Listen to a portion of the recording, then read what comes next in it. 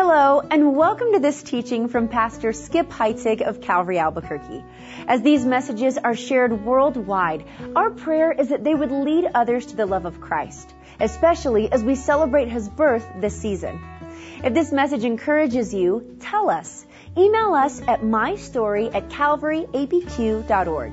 And if you'd like to support this ministry financially, you can give online securely at calvaryabq.org/giving. In the hustle and bustle of the Christmas season, we want to make sure our hearts are focused on Christ. As we continue this series called The Gift, we take a fresh look at what the wise men brought the child Jesus. In the message, The Gift of Frankincense, we delve into the meaning behind their second present, as Skip continues our study in Matthew chapter 2.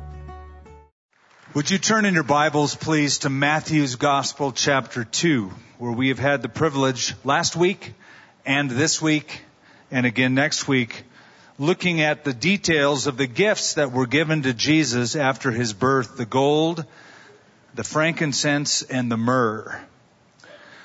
Recently, I received a small gift of incense from a couple of friends. I was at their house, and I noticed the aroma, and I asked about it, and they said, they're burning this incense, and so they gave me some, and, I was kind of a wannabe hippie, so I thought this is kind of cool. And I took it this week, and I burned it in my office carefully, but I lit it and smelled it, and it brought back a flood of memories, some good, some not so good. But I was taken back to my college days in my apartment, and incense, it just has a particular, depending on what kind, a particularly fragrant smell. And smell is a memory trigger. We're told that it's one of the strongest things that will trigger your memory back to previous events. You have nerves called olfactory nerves that are connected to what's called the limbic system, which controls emotions and even motivation. So as soon as I lit that up, my mind went back, and I connected with some previous events. It was such a strong trigger. So here's a question. Who would give a gift like that to a toddler? Who gives incense to a toddler? Besides hippies, who does that? Trucks, yes. Ninja Turtles, certainly. But incense? What's that all about? What is the meaning of giving to a young child a gift of frankincense? Now, I ask the question because we are afforded the time in taking one gift per week at considering some of the details around the Christmas story. I think that as believers, we are so familiar with this that we just read it through and don't even consider. We sort of overshadow and overlook what's there. I know that people generally do this every year when it comes to Christmas. I've always been intrigued by the story in 1903, December 17th to be exact. Two young men in Kitty Hawk, North Carolina did something historic. Ring a bell? They flew. The Wright brothers flew an airplane. They were so excited at being able to just go a few feet that they wired back to their sister Catherine in Ohio a simple message. It was this: we have flown 120 feet. And then they added a little addendum that said, we will be home for Christmas. Well, she was so excited, she took the message down to the newspaper editor, who read those words, and his response was this: how wonderful that the boys will be home for Christmas. That newspaper editor overlooked the most monumental news of the century. Man had flown, and all they're thinking about is the boys will be home for Christmas. But that happens every year at Christmas time. This world overlooks the grand news that a Savior was born. They overshadow it with gifts and wrapping and parties. We know that.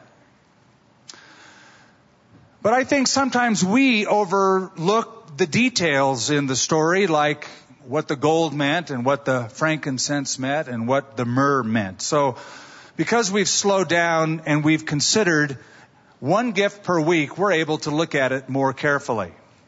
Now, something about the wise man, once again, or these magi as they're called, they appear not on the birth, but after the birth of Jesus. We're told that in the story. It is sometime after Jesus was born that they showed up. Look at verse 1. Now, after Jesus was born in Bethlehem of Judea in the days of Herod the king, behold, wise men from the east came to Jerusalem. Some scholars think that they showed up as much as 2 years after Jesus was born. We're not sure, but it was sometime, and it was time enough for him to grow from a baby into a young child, it says in verse 11. It was a young child. And he was no longer outside in a manger, but he was in a house. Also, it says in the same verse. And we noticed that last time as well. But today, we want to consider the men who gave the gift, the meaning of this particular gift of frankincense, and then the ministry of the one who got the gift. That's what we want to look at. Now, just to make a little note here. Of all of the things in the story that we have a record of, there are certain things we don't have a record of, and there are certain things we do. For instance, Matthew left out any explanation about the magi, the wise men. It just says wise men from the east showed up. He didn't tell us who they were. We have to go back into history to find that out. And Matthew, interestingly, doesn't tell us a lot about the star. He just said they followed a star, and the star showed them where to go. And as much as people would make of that star, he made nothing of that star. However, what he did show us and want us to know is not only that these magi brought gifts to the young Jesus, but they want us to know the particular gifts that they brought. And he names them gold and frankincense and myrrh. So the Holy Spirit through Matthew preserves that information. And here's why. Not only were they precious, but they were emblematic, I believe. They were prophetic of a role that this child would fulfill. James Montgomery Boyce, who is a commentator and a scholar now in heaven, said linguistically, because these gifts appear at the end of the story after the child has been found, they occupy in the text a place of prominence. They occupy a place of prominence. And that's why we slow down to examine one of these gifts every week. Let's go to verse 9 in our story. When they heard the king, they departed, and behold, the star which they had seen in the east went before them until it came and stood over where the young child was. And when they saw the star, they rejoiced with exceedingly great joy. And when they had come into the house, they saw the young child with Mary his mother, and fell down and worshipped him. And when they had opened their treasures, they presented gifts to him: gold, frankincense, and myrrh. They recognized he was a king. That's what the gold was all about. But now we have frankincense. And essentially, here's what we have. I'll spill the beans before we even get into it. We have a group of priests from afar bringing the substance that priests used in the Jewish temple to someone who would fulfill the role of a priest in the future. Let's consider then the men who gave the gift. And we did a little bit of this last week, but there's just so much more, and particular to this story. You'll notice again in verse 1, they're called wise men in the text. The Greek word, as I said last week, is magoi. We get the word magi. It's really a word that is untranslatable. And so we are given in English wise men, because that is a role that they filled in antiquity. But they are called the magi. It's a tribe of people. Here's what's interesting. I mentioned last time that a historian by the name of Herodotus said that they were a priestly caste of Medes. That is, they came from the ancient Medo-Persian Empire. But get this. The Magi were a small group within a large group. The large group being the Medes. And this being the priestly tribe of the Medes. It was very similar to the nation of Israel, where you had 12 tribes, but there was one tribe set apart as the priestly tribe.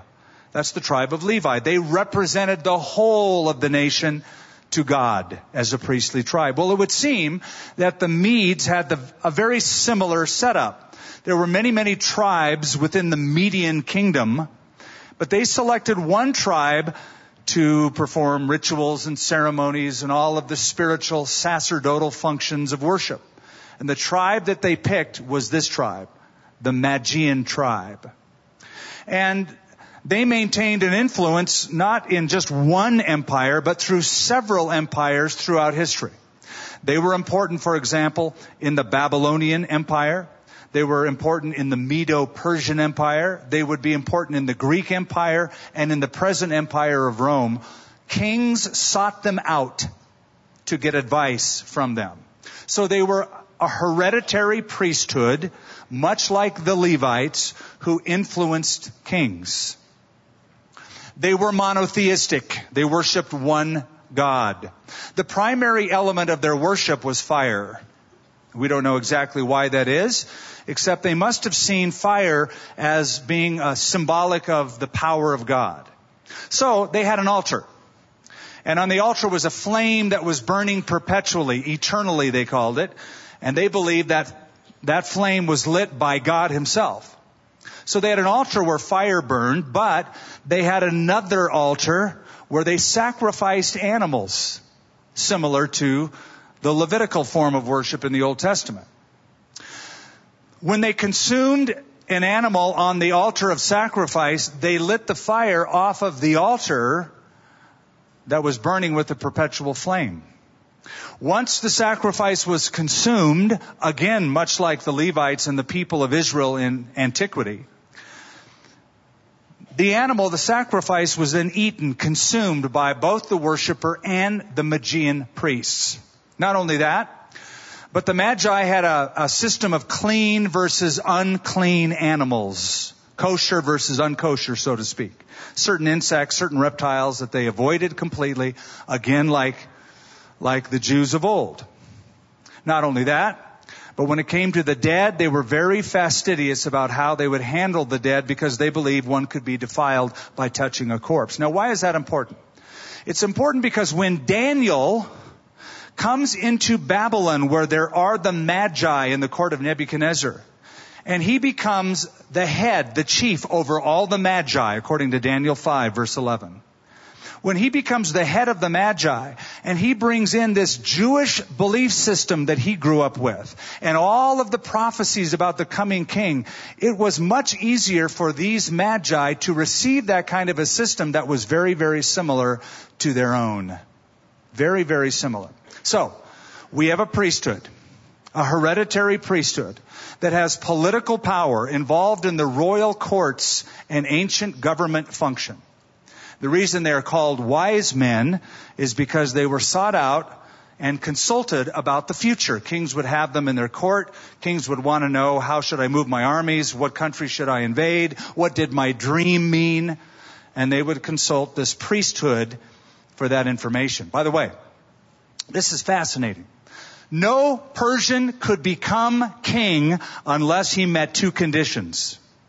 Number one, he had to master the spiritual disciplines of the Magi. And number two, he had to be approved and crowned by the Magi. How's that for power? They were literally king makers of the ancient world. And they were consulted throughout many, many kingdoms. Their influence became so famous that there was a phrase to describe it in the Old Testament: the law of the Medes and the Persians. Esther chapter 1, Daniel chapter 6. That is the law given by the king after consulting with the Magi. That was the law of the Medes and the Persians. So, to sum it up, a priestly tribe, influential during many kingdoms over hundreds and hundreds of years, who came to extreme prominence during the Babylonian era under Nebuchadnezzar, influenced by the prophet Daniel, who brought in the Jewish scriptures and made predictions of the coming Messiah. However, something happened. Around the 6th century BC, the magi began to morph a little bit. Okay, so it gets a little convoluted. Let me tell you how they morphed. King Darius, who was the king of the Medo-Persian Empire, decided to make a national religion, a one empire religion. And he chose the religion that we mentioned last week, Zoroastrianism. Zoroastrianism, the worship of the single god Ahura Mazda. Now, when he made that the decree over all the empire, the Magi did something very interesting. They needed to keep their jobs. They wanted to maintain their influence. They're being paid by the government. So they conveniently converted. So now you have a mixed bag. By the New Testament, you have this ancient monotheistic religion similar to Israel, and then the Jewish system superimposed over that because of Daniel, and then you have Zoroastrianism superimposed over that. So you had basically a split where some magi would want to follow the ancient religious systems, others would want to follow Zoroastrianism because they're paid for it. But then there were others, and I believe these magi represent this group of people who were seeking the God of Daniel, who was one time the chief of their magi. In antiquity, they talked about a future king who would be the ruler of Israel, the ruler of the world. And they had access to the Jewish scriptures, and when they came into Jerusalem and in Bethlehem, they were seeking the true God. They were God seekers. Because it says when they found him, they worshiped him. Proskuneo is a very strong word of devotion and worship that is almost typically used of the true God. So these are the men who gave the gift. Now let's look at the gift. It says, and when they opened their treasures, they presented gifts to him. Gold, frankincense, and myrrh. Frankincense. What is frankincense? It doesn't say incense, it says frankincense. Is that like Frankenstein's brother? What does that mean? What is frankincense? Well, I'm glad you asked. Frankincense was a very particular resin from a very particular tree, a very pure kind of incense, highly prized, highly sought after, and very expensive. It was a resin or a gum from a tree in the Arabian Peninsula. The scientific name for the tree is Boswellia thurifera. I knew you always wanted to know that. And now you know. This tree was native to Saudi Arabia, Somalia, Oman, and Yemen. It only came to Israel by caravan. It had to be imported from afar. So, here's how it was harvested. An incision was made in the trunk of the Boswellia thurifera, deep inside that trunk in the winter months of the year, and out oozed a sap, a yellowy, amber, white kind of a sap.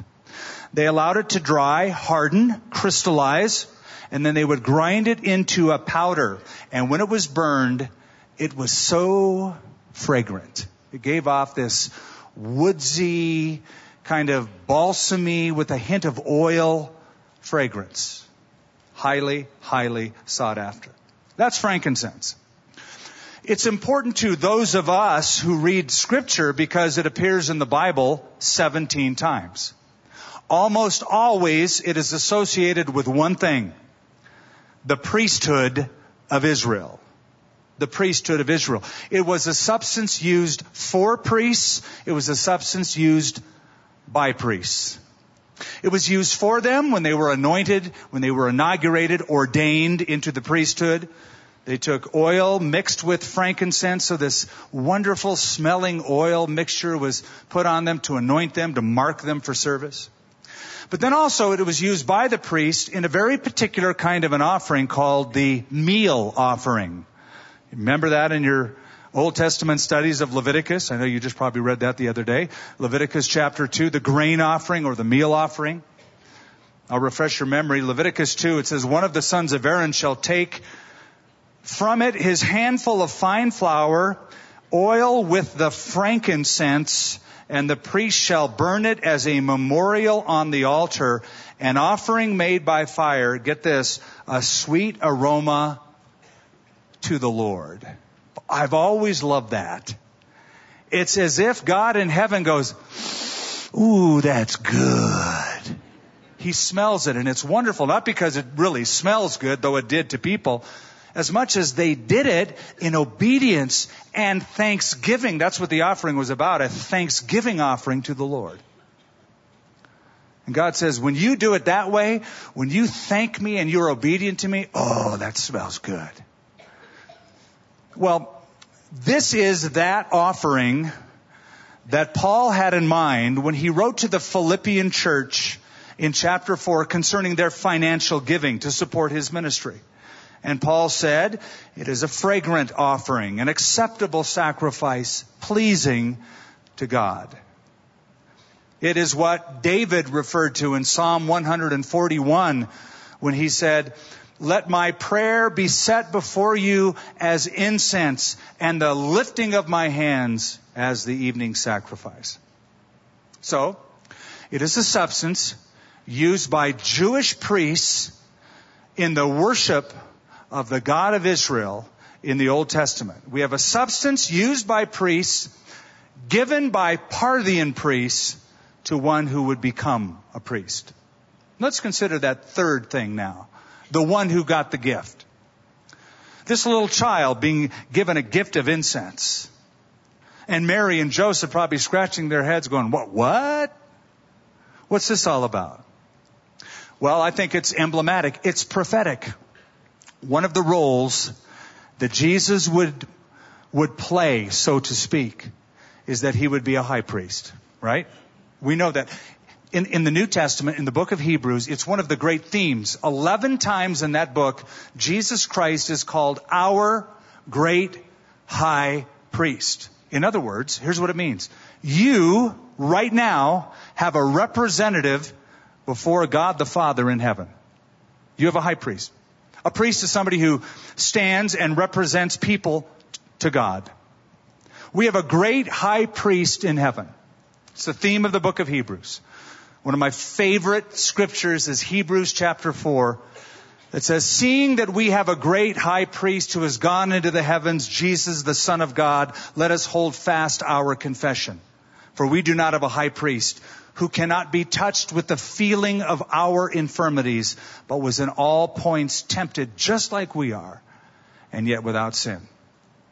And the writer of that book goes to great lengths to say that Jesus Christ's priesthood is much better than the Old Testament priesthood of Aaron. It's much better because he quotes Psalm 110, you are a priest forever. Forever. It's not temporary, it is forever after the order of Melchizedek.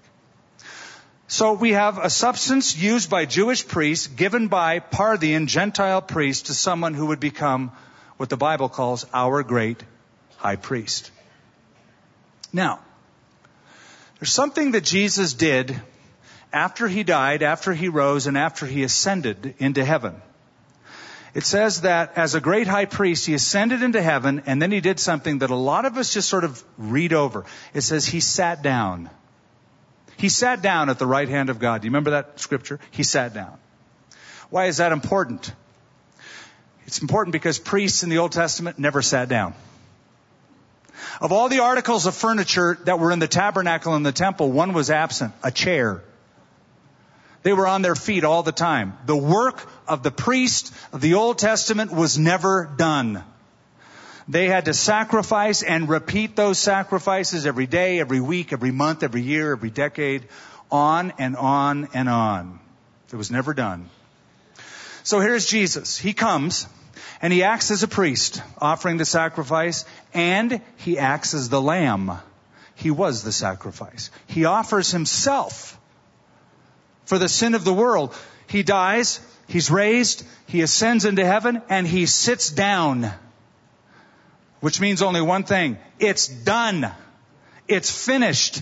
It's over. What I did on the cross is enough to take care of the sins of the world. And so he sat down. That's why it is significant. Our high priest has finished the task. By the way, to sit down at the right hand of a monarch was very significant. Because the only ones who sat down on the right hand of a monarch were generals and magi. Those close advisors to the king. Those close priest representatives before the king. So Jesus sat down, signifying, I'm done as Savior. I finished the work on the cross. It is finished. But to continue his work as intercessor. The same book of Hebrews says that Jesus ever lives to make intercession for us. That's the role of a priest. He makes intercession for you. Have you ever had somebody say, I'm praying for you, and you go, oh, man, thank you. I really appreciate you doing that. Jesus is praying for you. How's that? He's interceding for you. He's talking to the Father about you. He's the one who's giving the help before the throne of holy, perfect God for you and for me. He's our great high priest. Now, this is exactly what Job asked for in the Old Testament. If you know your Old Testament, you know there was Job, and we believe that is really, he even predates Abraham. But Job was feeling so alienated from God, so isolated from God because of his physical suffering. Some of you have been there. You feel cut off. And in the middle of his suffering, in Job chapter 9, he cries out for a mediator, for an arbitrator, for a go-between between him and God. Here's his words. If only there were a mediator between us, God and myself, who could bring us together. Then comes the New Testament, and Jesus shows up. And he is that go-between. He is that mediator. As Paul said, there is one God and one mediator between God and man, the man Christ Jesus. Jesus is the middleman, you might say. Now, I know we hear that word and go, I don't really like a middleman. You know, in our culture we go, get rid of the middleman, go directly to the source. You can't do that in salvation. You need a middleman. And you need the man, Christ Jesus, who stands in the middle between you and God the Father. And by the way, he is the perfect middleman. Because in reaching God, he can relate because he is God. In reaching man and touching us, he can relate because he became a man. Theologians call this the theanthropic nature of Christ. Fully God, fully man. Perfect representative to bring us together, the perfect middleman, the perfect priest. When I grew up, I was never fond of ants. I'm still not. You know, those little crawly thing. I don't mean aunts and uncles. I like those, but as a little boy, I tortured ants, and I have to say not aunts and uncles, but the little crawly things. So I remember going out with my dad's magnifying glass. Oh, some of you guys going, yeah, I still do that. But I used to take the magnifying glass and just go at the right, where the concentration of the sun's rays came through that lens and then just burned those ants. I don't know. Boys do that. Do they not still do these things? No? Okay, so wait a minute. I've grown up. I don't do that anymore. You proud of me? I still don't like them. If they show up in my kitchen, you know what I'm going to do? I'm going to kill them. I'm going to kill them all. I have a can of, do you have a can of such? So do you like ants? So you do it too. So don't look at me that way. So I take raid and I kill them. But let's say I invite you over to my house, and you, being different, being a lover of all God's creatures, you come into my kitchen and you see the ants that are sort of trailing around, and I'm reaching for the can of Raid. And you quickly run over to the little ants and go, flee, little ants, go from the big bad man with the can. Would your yelling at them, warning them, would that help them? It wouldn't. But let's say you could shrink down and become one of them. And you, in ant language, whatever that would be, tell them about me. And you rescue them. Well, then you would really be the ant savior. And you would be the perfect mediator between Skip Heitzig and the ant world. Okay, that little silly illustration illustrates what Jesus did in an incredibly greater way. Being theanthropic, God, who became a man, could come into our world and perform the work of the sacrifice, sitting now at the right hand of the Father, interceding, communicating on our behalf. He finished as sacrificer, but the work of supporter is unfinished. There's really a great example of a middleman in the Bible, in the New Testament. Paul the Apostle. He was a good middleman. He wrote a little letter called Philemon. Anybody ever read Philemon? It's a short little one-chapter book in the New Testament. He writes this letter to Philemon, who is a slave owner, whose slave Onesimus had run away. Story is that he probably stole a bunch of stuff from his owner, Philemon, and ran away to Rome. While he's in Rome, where Paul is, he meets Paul. Paul leads him to Christ. Now we have a criminal, ex-slave, runaway slave, who's a brother in Christ. So Paul writes a letter to Philemon. And Paul says, among other things, this: if this guy owes you anything at all, charge it to my account and I'll pay you. See what he's doing? He's being a middleman. He's bringing the slave owner and the slave together because they are brothers in Christ. And he says, if he owes you anything, I'll pay the bill. He's the middleman. He stood in the gap for a runaway slave. I remember reading a book or hearing a term that I found in this book. I think it was on the title of the book many, many years ago by Joyce Landorf. The term is balcony people. Ever heard the term balcony people? Balcony people are those who cheer you on. They're in your balcony. They're the ones that encourage you and tell you you can make it, you can go on. And she uses another term in that book, basement people. You know what those are? Those are your critics. They always got a burr under their saddle. They're always complaining about something. Those are basement people. But then there's balcony people. Paul was a balcony person. He did that for Onesimus the slave. Jesus Christ is like the ultimate balcony person. He died, he rose, he ascended, if you will, to the balcony of heaven, where he talks to the King, the Father, about us. He's the perfect priest, perfect advocate. The heart cry of every person is to make contact with God. I believe that.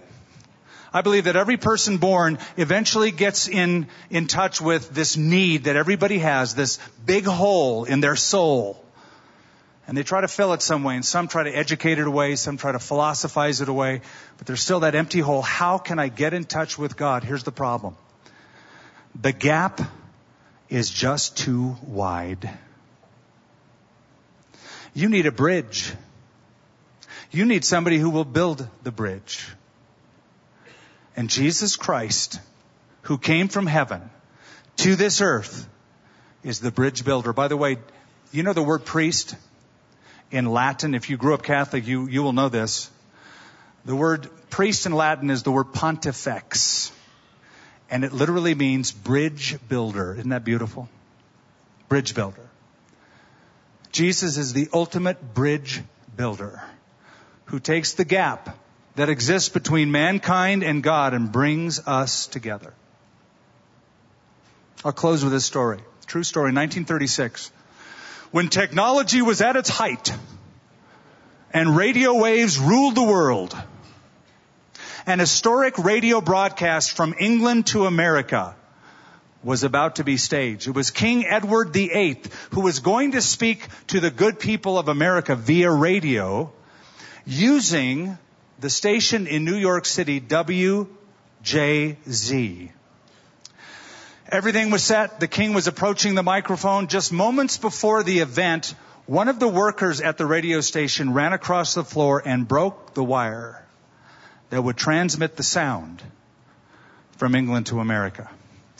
The producer, the executives didn't know what to do, but a bright thinking, quick thinking intern grabbed one of the wires that was broken, with one hand grabbed the other wire that was broken. And as the king approached the microphone and spoke to the United States, the words were literally being transmitted through the body of that person. Do you know? That's the role of Jesus Christ as our priest.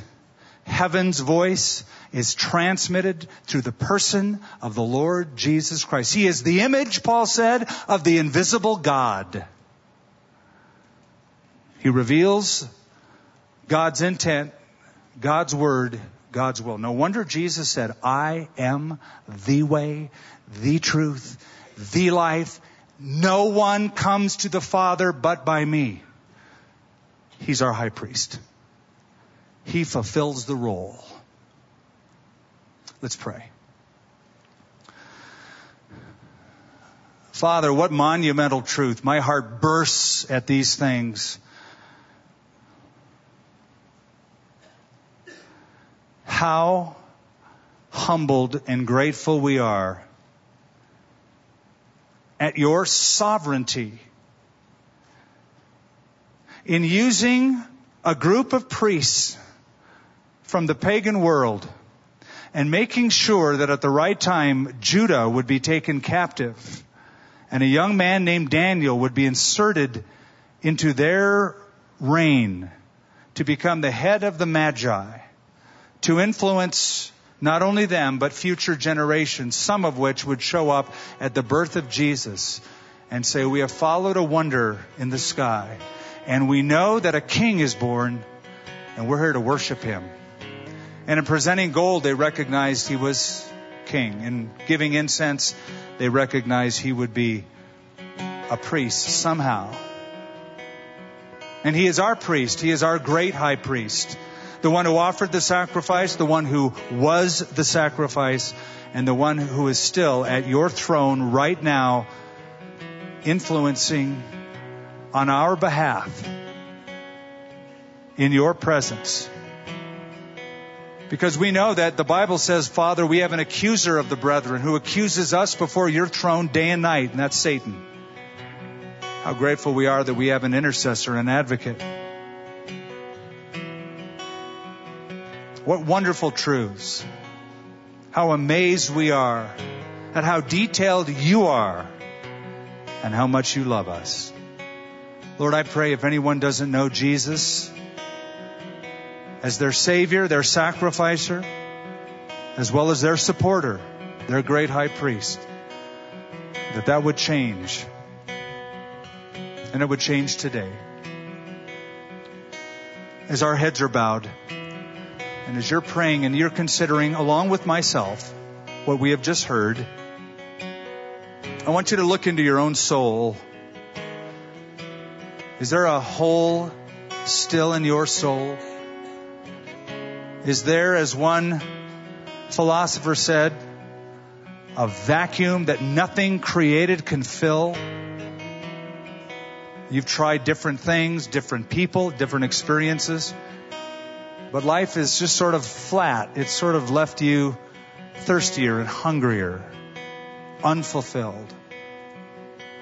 God intended it that way. The Bible says God made all of his creation subject to that kind of emptiness so that we might hope after him. So God put that desire, that emptiness in your heart to draw you to his Son, Jesus Christ, who will be for you Savior, satisfier, and supplier. If you don't know him personally, or if you've ran away from him and you need to come back to him, admit that and receive him. And I want you to raise your hand in the air if you're ready to do that. Just raise it up so I can see it. Our heads are bowed, but I'd like to pray for you. I need to know who I'm praying for. So you raise your hand up right now and you're saying, Skip, here's my hand right over here. Pray for me. I'm going to give my life to Jesus, or I'm going to come back to Christ and receive his help. Keep it up for just a moment. God bless you right in the middle and toward the back, and again toward the back on my right hand side. God bless you guys. Thank you. Anyone else? You slip that hand up. God bless you right over here to my left. And again, right up front to my left. And in the family room. Raise it up and just keep it up for a moment, just so I can acknowledge you. Somebody raised their hand last night. She came afterwards. She said, "You didn't see my hand. I'm short." So just raise it up high. Father, we pray for all of those who raised the hand and are about to make the most incredible decision of their lives. Strengthen them as they do it. Help them. And may this Christmas season be for them the best so far as they come into new relationship of salvation, that it would be real, that Jesus would be real to them. It's in His name we pray. Amen. Let's all stand. We're going to close with a song, and I'm going to ask those of you who raised your hand to get up from where you're standing and find the nearest aisle and stand right up here in the front publicly. Jesus called people publicly. And I'm not doing this to embarrass you. We want to celebrate with you. And we want to give each of you a Bible. So if you raised your hand, no matter if you're in the family room or in the auditorium, if you're in overflow, there's a pastor there who will take care of you. But if you're in this auditorium, please, as we sing, just come right up to the front where I'm going to lead you in a prayer to receive Christ. It'll just take a moment. Please come.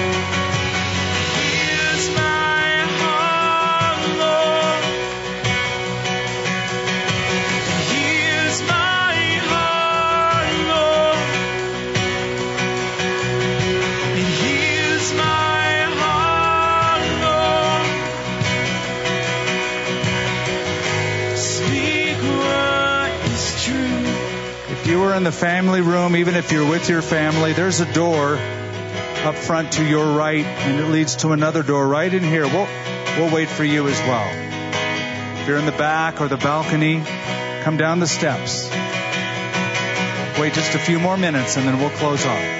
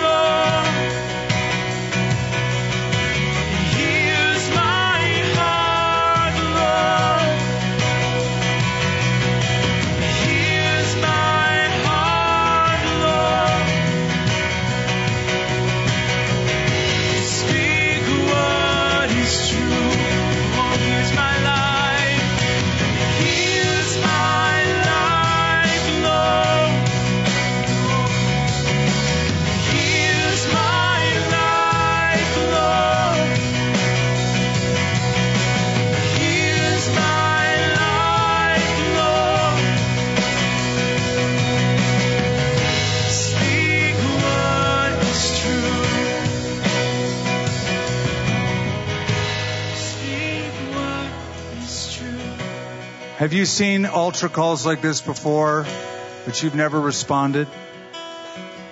You've just sort of said, "No, that's not for me. No, I'll wait." You've been invited to Christ before, and yet you've said no to Him. Let me ask you this. Has your saying no filled up in your soul that empty spot? Has that been working for you really well? Saying no to Jesus Christ? You feel really fulfilled? I don't think so. This is an opportunity for you to give your life to Christ. Do it. He invites you. He gives you the gift of salvation if you'll take it. We'll wait just another moment. If God is speaking to you, we invite you down here right now.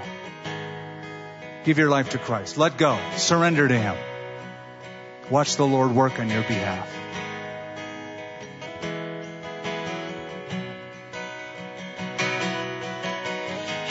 Here's my life, Lord.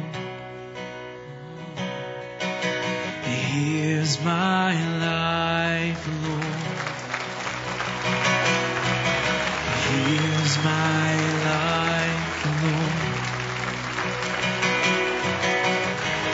Speak Speak what is true. Speak what is true. Speak what is true.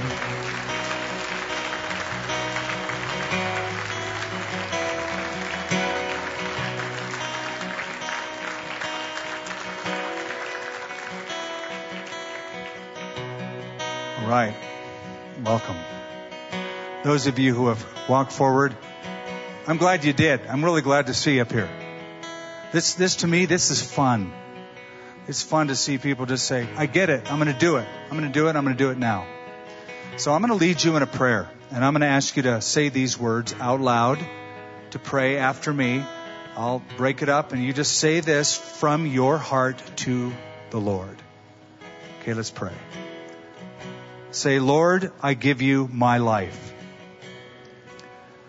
I know that I'm a sinner. I admit it and I'm sorry. Please forgive me. I believe in Jesus Christ. I believe He died on the cross. And I believe He rose from the dead. And I turn from my sin. And I turn to You as my Savior. Help me to live for You as my Lord. In Jesus' name. Amen. Let's all rejoice. Congratulations. I hope you're comforted knowing that Jesus Christ, our great high priest, works constantly on your behalf and for your good. How did these truths impact you? Let us know how you will apply them in your life. Email mystory@calvaryabq.org.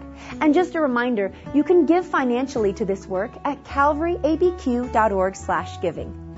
Thank you for listening to this message from Skip Heitzig of Calvary Albuquerque.